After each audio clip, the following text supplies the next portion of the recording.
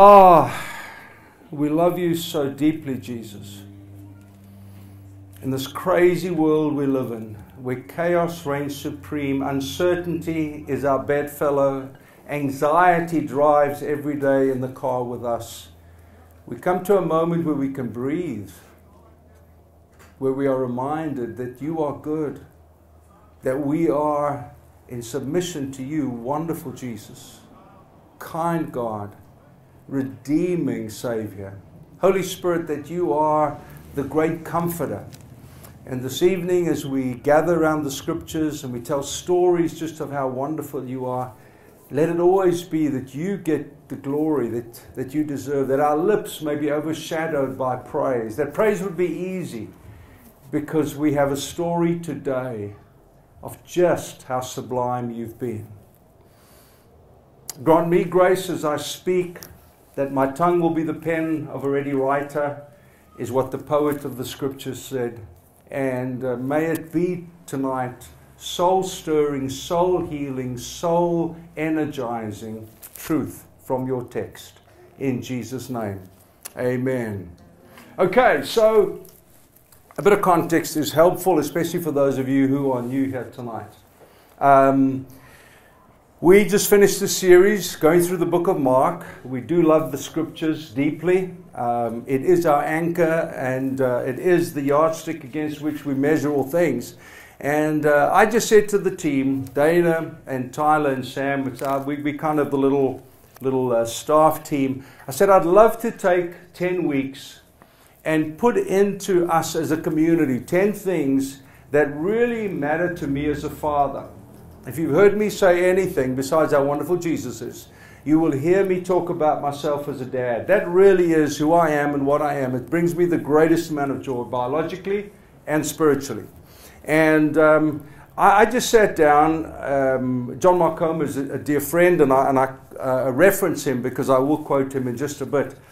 And we were talking about the rule of life, the whole Benedictine approach, the Benedictine order, and I thought, gee, do I have a rule of life? Here all these young, clever people have got all these super fancy things. And I thought, I don't know if I have a rule of life, but I know that there's some things that really matter to me. There's some things I wanted to put into my 3 kids. There's some things I wanted to put into the 2 previous churches that we led. And the one I'd love to put into all of you at some level, shape, or form. And so very kindly the team said, go for it. So the first week, some time ago, I spoke on a life of devotion, and I won't repeat all of that. That's the error of my ways, is to repeat what I've already said. And then 2 weeks ago, I spoke about a life crafted by calling, career versus calling. But you know, I want to take you on a little bit of a history ride. Do you mind? I'm a history major, so I love nerding out on history. So for those of you of whom history has no interest, my only apology is you had a really bad teacher. It's not the content, the material, or the story. It's been poorly taught, seemingly around a bunch of facts that no one can really remember, but we miss the great meta-narrative of history. And the 5th century, and I will be brief-ish, the 5th century was a very compelling century because it was the demise of the Roman Empire. And for those of you who don't know much about it, Caesar changed the Roman world from a republic into an empire. He became king and ruled and was profound and changed the world, and they reached all the way to Scotland, the Hadrian Wall in the east, and all the way stopped by the Mongolians in the west, that way, opposite way around. And in the 400s, about 463, I think, the barbarians sacked Rome. Now you say, Chris, what on earth does that have to do with me? Well, give me a moment. It was the end of a civilization. Everything that was slowly imploding. Gibbon's reasons for the demise of the Roman Empire, P.S., should in no way surprise us of what's happening in our world today. Chaos reigned supreme. Political order imploded. Economic vulnerability was rampant. The uncertainty of what was happening in life today was paraded out there as the barbarians just forced their way down Italy and spread themselves, some settling in Spain, some settling in France. It was brutal. But two voices in the 5th century were sublime. The first was Patrick. And we all know, because on St. Patrick's Day we have Guinness. They wear shamrocks, no idea why, most people, but they enjoy the Guinness and the party. But Patrick arrived as a young Englishman. As a 16-year-old, he was a slave and was held captive for 6 years. He learned the crazy tribalism and the incredible destruction that it brought. He watched it closely, escaped, and felt God appear to him in a dream through an angel called Victoricus. And Victoricus came to him and spoke to him, and he heard while Victoricus was speaking to him the cry and the plea of the Irish people, come and shepherd us again, come and be with us again. And it turned it. So here was Ireland, made up of Celts, tribalism, hating each other, fighting incessantly, no common ground, no commonality, and in he stepped and he did two things. One, he created monasteries, and two, he created a mobilization of young people in global mission. Now again, you might say to me, Chris, what does this have to do with anything? See, I think we are living at the most incredibly exciting moment for the church in this nation. The last few years have seen the white evangelical church, sadly, in America, sadly, we've seen its demise. We don't have credibility. Our voice is not heard. There was too strong an association with one individual political voice and a particular political party, and so much more. Racism and all that brought. And as I looked at that, I have been so compelled by the parallel between Patrick of Ireland and the chaos of a nation and some of the chaos we've seen in the last 2 years. No political statement there. I'm not for or against. I'm describing a scenario that's so similar to the one we're in. And I have some of you come to me and say, Chris, I don't know if I can do church anymore. The white evangelical church has set me back. I don't even know if I believe it anymore. And it could be that such displeasure and such brokenheartedness can overwhelm us at this time. And then I peep through the corridors of history and I say, no, absolutely not. We have seen this before. A new church emerged. A vibrant, young, passionate, radical church of men and women and boys and girls who felt compelled by Jesus the Redeemer, changed the way they lived. Ireland, by all historical accounts, became a nation with order, civility, government, education, health. It all emerged out of the 5th century proclamation of the gospel to a Celtic tribal land that was fraught with death and tribalism. At the same time, in North Africa, of all places, St. Augustine wrote his book, his now extremely famous book, The City of God. As the Roman Empire and its implosion, and the church with it, overwhelmed them, he here in Alexandria, North Africa, wrote that book and described the difference between the city of God and the city of man. What it looks like when man is left to his own devices and what he crafts and architects on the one hand, and on the other hand, when the city of God submits itself to the text. Guys and girls, I can't explain to you the enthusiasm with which I see the moment we live in. Am I saddened by the demise of the white evangelical church in this nation? Heck yes.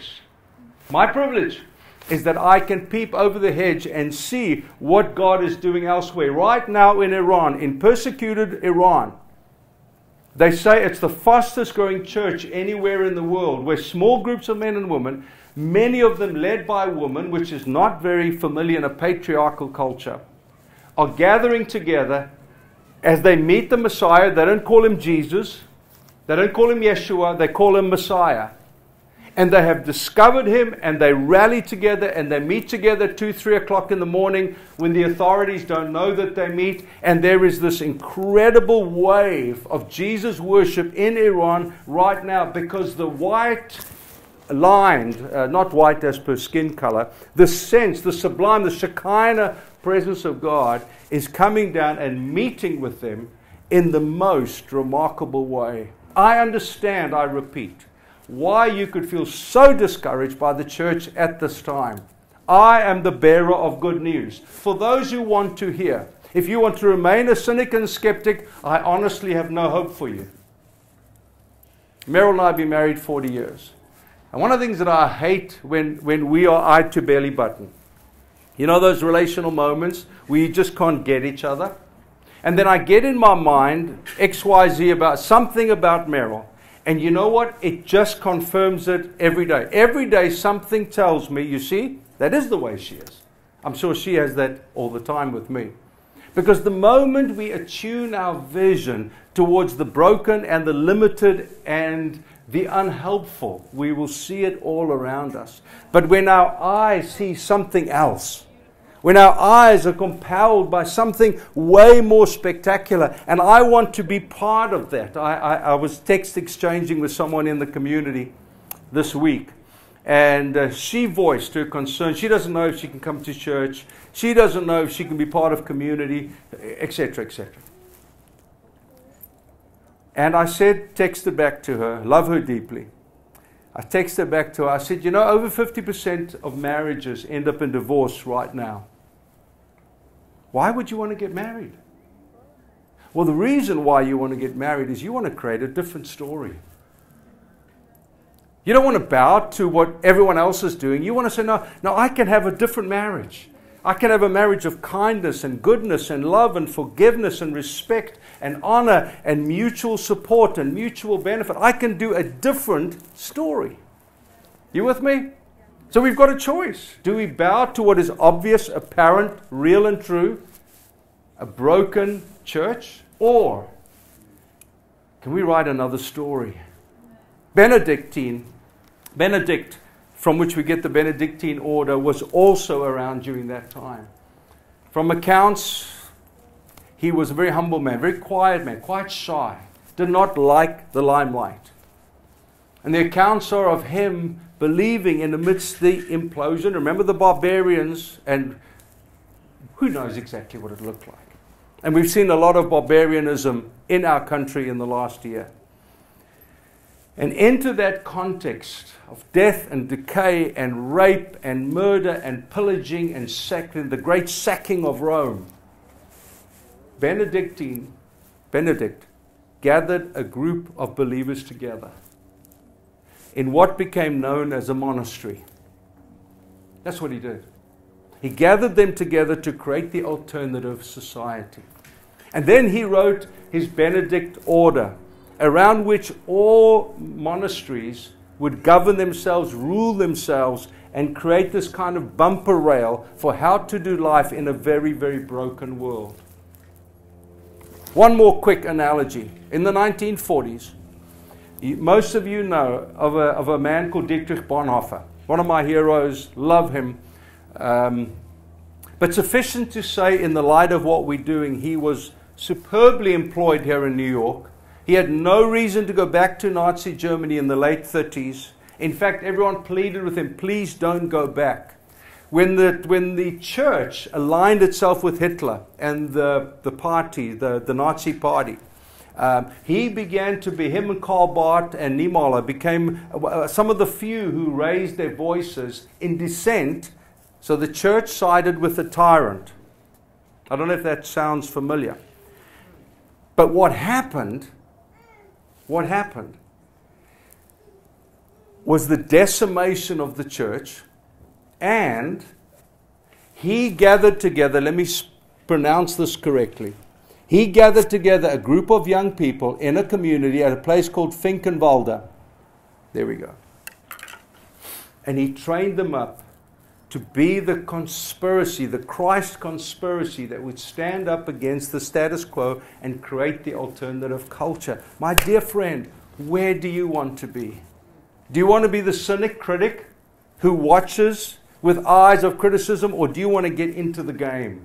Do you want to be part of those who create the alternative reality? Those who are saying what's written here in the Bible is exactly what we want to do and where we want to be. Are you with me? Romans 12, please.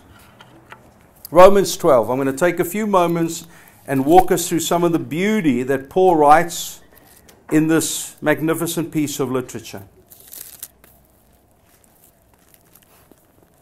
Ask God to soften your heart as I speak.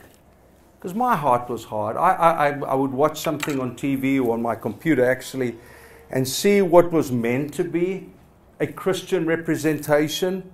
And I would get angry. I would get resentful. I would say, how could you represent Jesus that way? There's nothing about Jesus and what you're saying and doing. And I just felt God had to arrest me. God had to put his finger into my heart and say, son, you're becoming a cynic and a skeptic. There's no hope for you to create an alternative reality if that's where your heart anchors itself. Okay, so Romans chapter 12, we're going to walk our way through it a little bit and see what Paul offers to the Romans. And I don't have to tell you what Rome was like. It certainly was not a godly place. Therefore, I urge you. Oh, hello. Did I do something?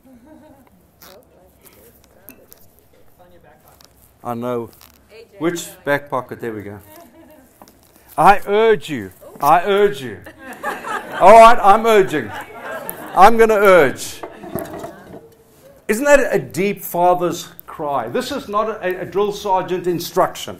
This is not a moment where he says, well, you better. He says, I urge you. The father's heart cries out. One of my favorite urge you stories is with Meryl. When Tion was about 4 years old, I get a call where I'm in an elders meeting in our church up in Breyer, and I get a call to say, please come home, there's a rattlesnake amongst Tion's toys. So I do what every wise man does. One of the elders with me had been a missionary in Africa and killed many snakes. So I just thought for at least 2 seconds, and then I said, Jay, would you come with me? So we run up the hill to our home, and lo and behold, there's this big fat rattler that's now crept in under the toy box. Tion is sleeping. He's having his afternoon nap. And probably today I would call someone who would catch the snake and release it. But in that moment in time, my mind was still African. And so I did the African thing. Jay killed the snake. Well, hey, I held the board so the snake wouldn't escape, okay? I was the best sous chef in that moment. Now, the point of the story is this. Meryl is obviously deeply impacted by the moment. And when Tion wakes up, there's blood everywhere. We're cleaning the whole thing up. And she calls him. And she gets on her knees, grabs his little face, and says, T. What did you say to him, my love? Can you speak loudly, or should I give you a microphone? Chris, I just said, Tion, if you see a snake, you stand very, very, very still.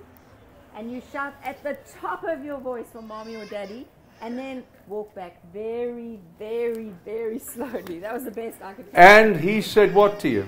And so I said, okay, now repeat after me. What do you do if you see a snake? And he says, I run very fast, screaming. So he didn't quite get it that time. But you see, there's an urging here, because there's imminent danger. If you don't get this, is what Paul is saying, the potential is too dramatic. And so what he does is he walks us through what I think are 4 images, pictures, if you wish, of what the church looks like in dark times like this. Brothers and sisters, that's what he goes on to write, it's not just familial language. It really means brother and sister.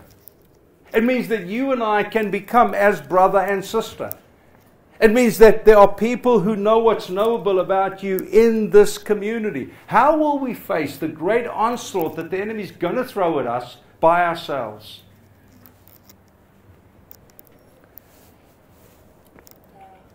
My passion? Oh, my passion is for every one of you, for a microphone that works. And then I'll switch, AJ. I'll do something. my passion is for every one of us to understand the beauty and wonder of what Christian community really looks like. Well, Chris, how do you know? Well, I got saved in 1976. I lived communally. I lived with a bunch of guys and gals. And to this day, I am persuaded by the joy and wonder of partnership in the gospel. I need people who know me. I'm not a mouth. I'm not a walking preacher. I have hard days. I have easy days. I get discouraged. Sometimes it feels too big for me. We've just Carpinteria. Meryl's bridesmaid lives in Carpinteria with her husband. And we e-biked around the coast this morning, and I felt the call to Carpinteria. I know that I'm going to look at the price of houses tonight to see if the Lord is telling me to live a selfish, narcissistic, self-preoccupied life without you in Carpinteria. I'm not saying that about Bruce and Lena. I'm saying that about my heart. Because my heart, like your heart, wants to drift from the power and the wonder of togetherness, of usness, and become preoccupied with me. Pure rank narcissism. So, Paul says this.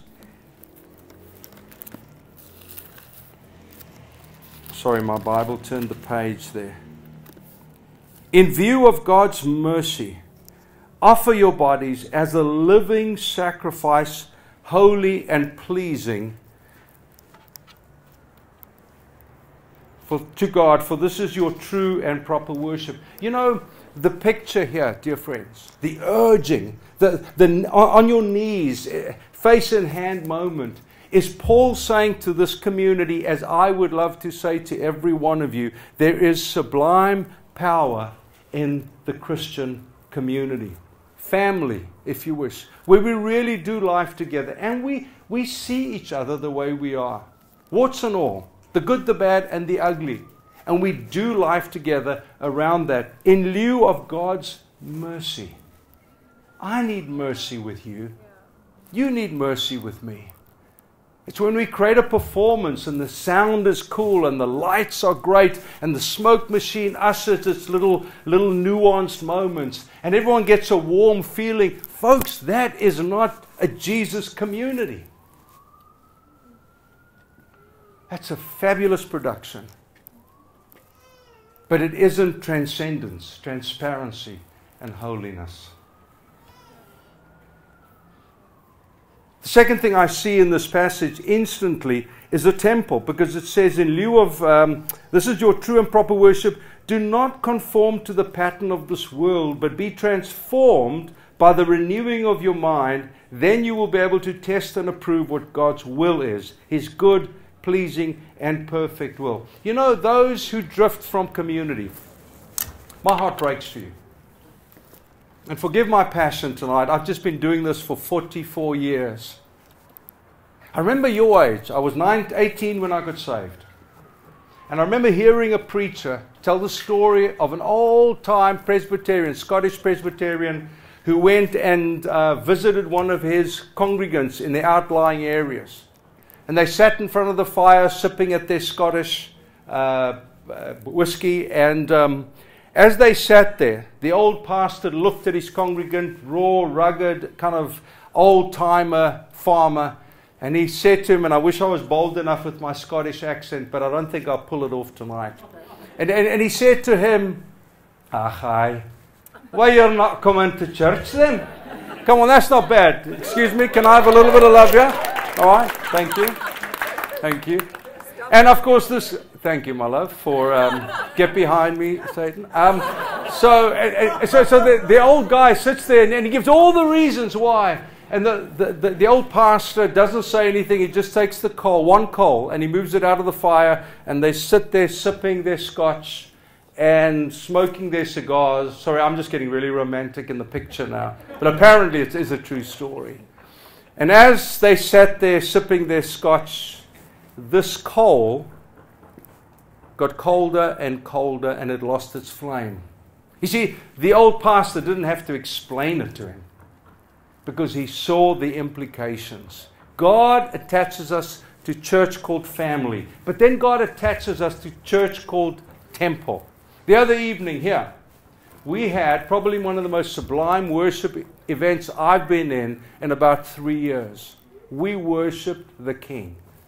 Delaney danced magnificently. I just sit there watching this. I don't know, Delaney, how tall are you? I'm going to be generous and say 5'2" or 4'8". Whatever. It was a sublime moment of worship. And Tyler and the guys, the Justin Timberlake thing going there, were leading us in this incredible moment. And I just drank it in. Because Paul's second picture, he says, the will of God is good, pleasing, and perfect when we worship together. Oh, no, Chris, you see, you don't understand actually.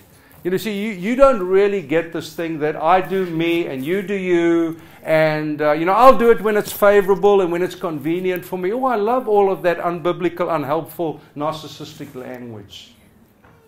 It has no basis in Scripture. How do I know? Because I'm a human being just like you. And I know because there are times I need my arms to be lifted just like you do. Here we go. John Mark's just done a great series, I said I'd quote him, called Future Church. And what he does, and it's worth a listen actually, and what he does is he compares community to the prevailing patterns of this world. And this is what he says are the patterns of this world. Number one, individualism and tribalism. Number one. The patterns of this world. Number two, the ideological idolatry. I worship the idol of my own opinion. Number three, moral relativism. The pattern of this world. I craft my own morality. I was down in San Diego this week, and I met with a pastor down there, and he told me this story. He said we were doing 1 Corinthians 5, 6, 7. And he said one of our amazing young teachers, a young guy, 29 years old I think it was, got up to teach the part about being single, and he hit it out the park. It was an incredible talk, a church full of young people. But what the pastor didn't know is this guy was actually sleeping with his girlfriend. And eventually the guilt was too much, and he came and he confessed. He said, listen, I actually have been living a lie. I've got to tell you. He said, even while I was preaching on the beauty and the wonder and the holiness of singleness, I was sleeping with my new girlfriend. The pastor very wisely said, well, what do you think you should do? He said, well, I've got to repent. And he said, I preach publicly. I think I have to repent publicly. He said, well done. You actually do have to. This is not a private thing. This is a very public thing. This young man got up and confessed to the whole congregation, and it is of some size. The interesting thing was the following week in some of the small group conversations was not what a brave man, what a courageous man. How incredible that you walk that vulnerably and transparently with the community. It was, who the hell do they think they are? What you do in private is up to you. It's got nothing to do with anyone else.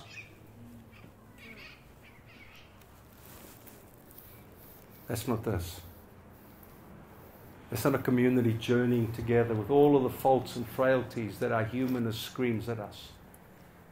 Individualism and tribalism. Ideological idolatry. Moral relativism. I wish I was as clever as John Mark. Outrage and fear. Logical polarization and careerism are the ones that he said. Which is the one you are most vulnerable to? We all are. That's why I told the story about Carpinteria. Because the individual in me, let's just leave the community and move to Carpinteria. Do you know how cool it is? We can sell our house here. We can get a really cool house, maybe with a bit of an ocean view. I was salivating. I was coveting. I knew the Lord was about to speak to me. It was obvious. See, we're all vulnerable. It's not those people do these things. It's we people do those things. Okay, I must move on very quickly. The pattern of this world is a huge phrase, and every generation has to identify and combat the pattern of this world, but we can't do it alone. Friday night, a young guy turned 18 in a church I work with up past LA in Thousand Oaks. And so they did a fire pit thing, and we all brought gifts that had prophetic significance. And we spoke the prophetic significance over the gifts. And I just sat there and I'd kind of mulled over it, prayed about it, and the scripture God had given me was from Joel. Rouse the warriors, kind of put the armor on. It's time to be a soldier. And I said to him, Andrew, I got up and I had, you will be happy to know, I gave him a Billabong backpack and I filled it with a whole bunch of stuff. I said, it's a changing of the guard. It's your generation. You guys now have to take the fight. And my fight in South Africa was apartheid, racial hatred and injustice of the most dastardly kind. We fought that.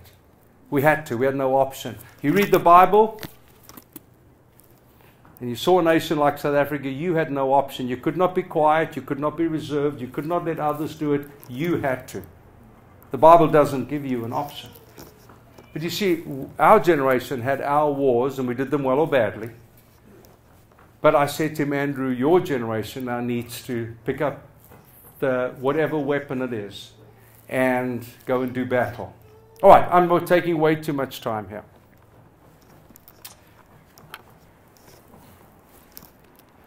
Verse 3, for by the grace given me, I say to every one of you, do not think of yourselves more highly than you ought, but rather think of yourself with sober judgment, in accordance with the faith God has distributed to each. Remember, we've seen this little Kodak moment of the church's family, the Kodak moment of the church's temple worshiping together, and now we have this Kodak moment, and here it comes.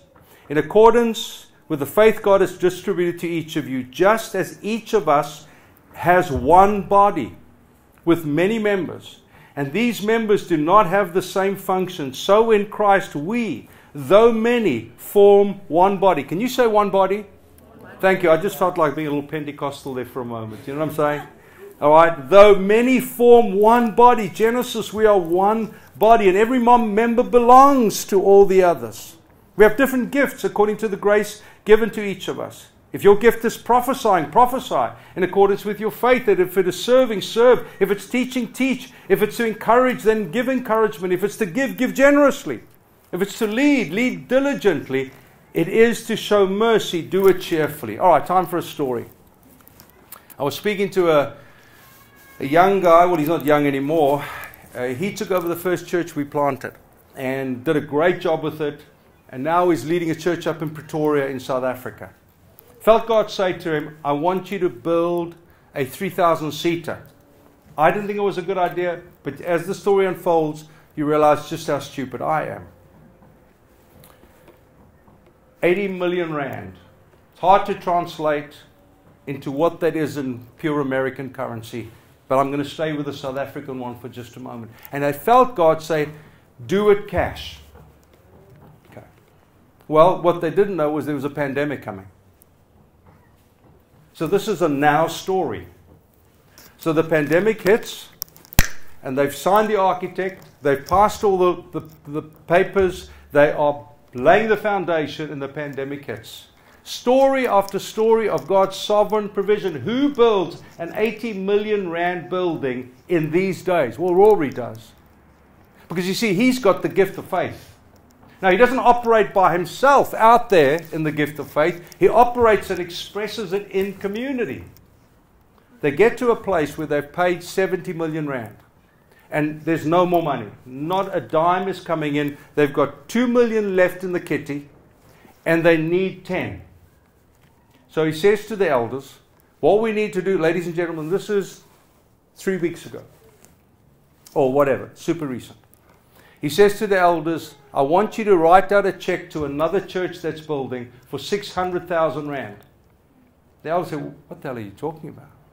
He said, well, you know the truth. You always give yourself out of financial pressure. You don't become stingy and selfish and spend your money on yourself. You give it away.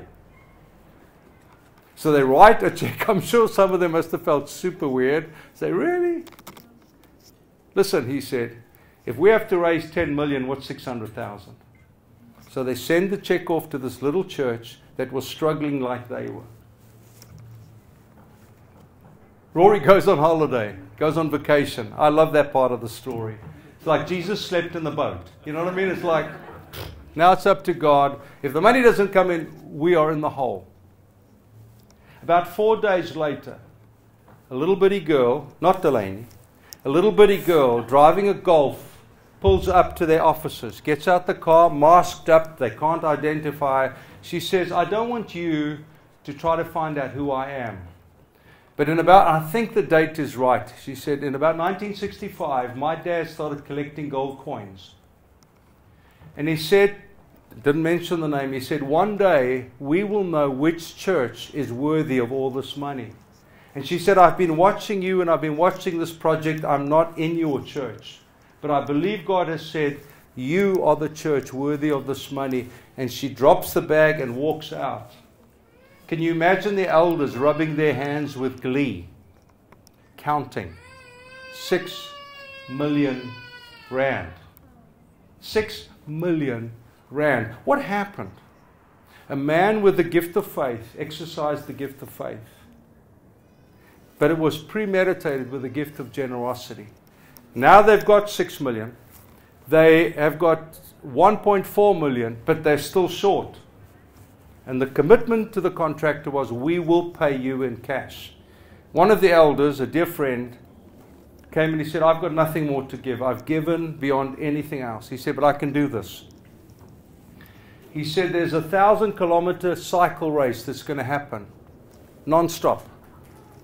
And he said, I've got a few friends who will sponsor me if I ride it. And he said, I'd like to give all the money that I make to the building fund. Roy said, that's absolutely fabulous. Clint cycles 1,000 kilometers non-stop. When all the money comes in, it's 2.4 million rand. On the Friday, they gave the contractor 10 million in cash. You see, ladies and gentlemen, that's a story where the body comes together and everyone is not a little finger floating out there doing their own thing, or a hand cut off from the wrist just drifting around there, or an arm that is disconnected and no real value or virtue. Are you with me? The picture of a body, the church made up of all these parts, Rory leading out and this little girl contributing and Clint riding through the night 1,000 kilometers, all adding to this great picture, and they give the contractor 10 million rand and the job is done. Not only is the church a family, and that's beautiful. Not only is it a temple where we gather to worship and encounter the living God, but it's also a place, a body where we all bring our parts. Are you with me? You know, my sadness every Sunday is that we do this. You may say, well, what do you mean? Oh, I'd much rather us be eating together. I'd much rather us sitting around the table like we did when we started and just enjoy the food and everyone tells their story. And yes, then we worship, and yes, we pray our prayers, and yes, we tell our stories. But every member belongs to others, and the grace is given to each of them. I was having coffee with Josh Harrison. Josh, I'm landing. This is not a 3 times landing. This is a landing, Wendy Pierce. I'm finished. And I said to Josh Harrison, Josh used to be the teaching pastor at Rock Harbour.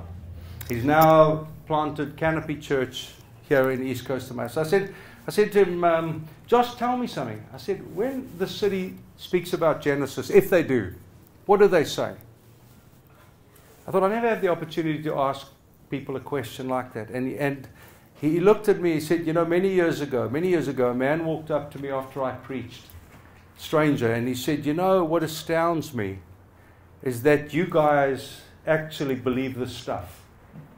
And he said, when I think of Genesis in Costa Mesa, it's that phrase.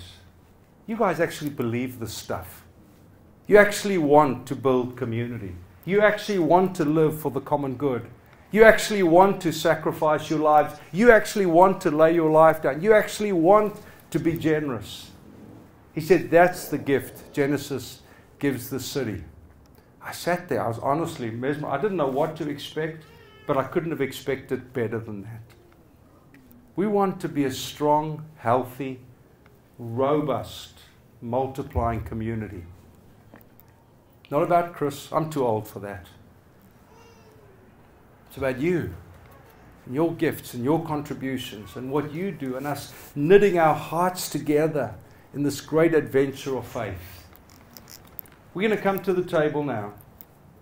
Thank you, Dana, for doing it so wonderfully.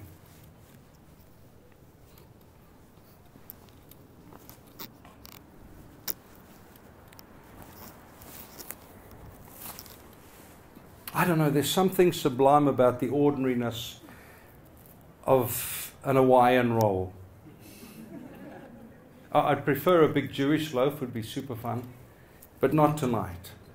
Tonight's about taking a little bun, a little roll, and reflecting for just a moment the body of our Lord Jesus Christ that was broken for us. Take, eat, and do it in remembrance of me. We know that was a meal. We know it wasn't a little nip and a sip as we do in most churches, and we've done it. But it's something far more sublime than that. It's when we actually take the bread and we break it, and it's incredible ordinariness to say, Jesus, your brokenness was for our wholeness, personally and communally. Both.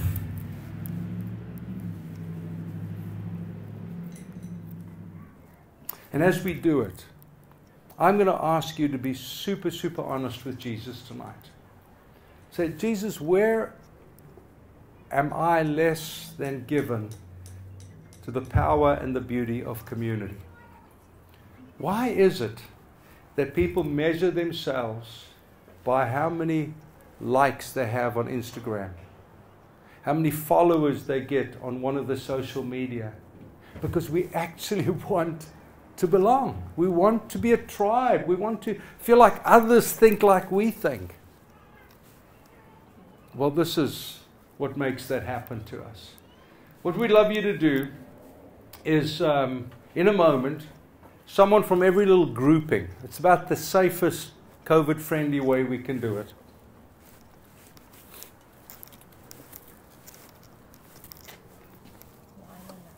Thanks, man.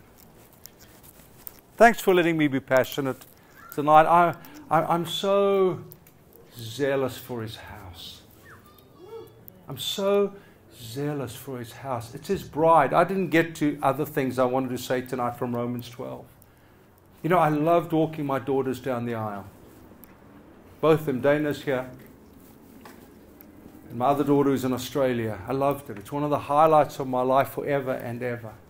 But what I loved about it is watching the whole story unfold.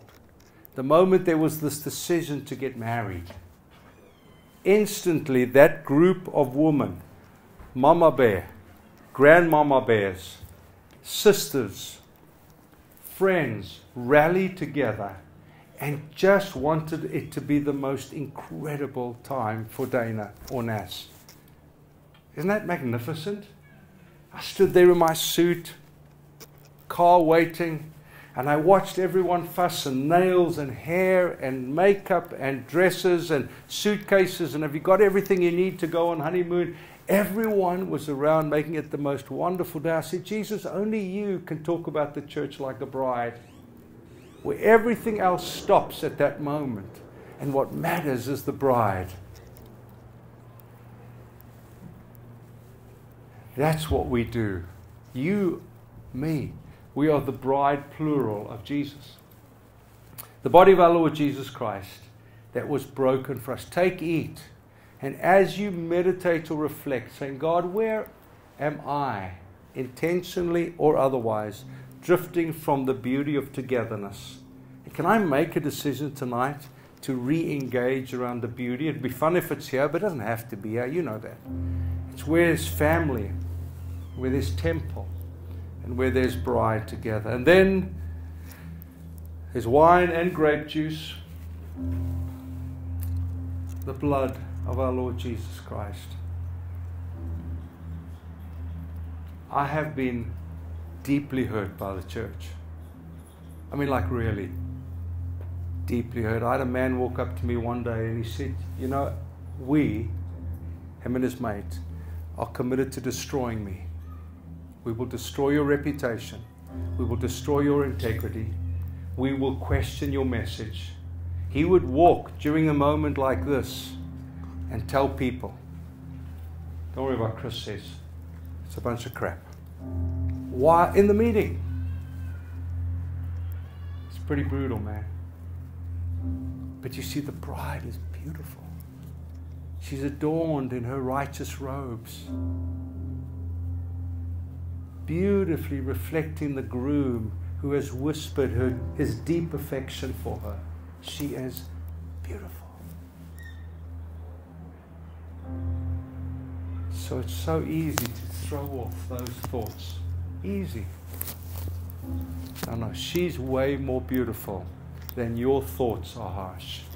The body of our Lord Jesus Christ and the forgiveness that comes through His precious blood. Take, eat, and the musicians will play for us. Please come and get for your group.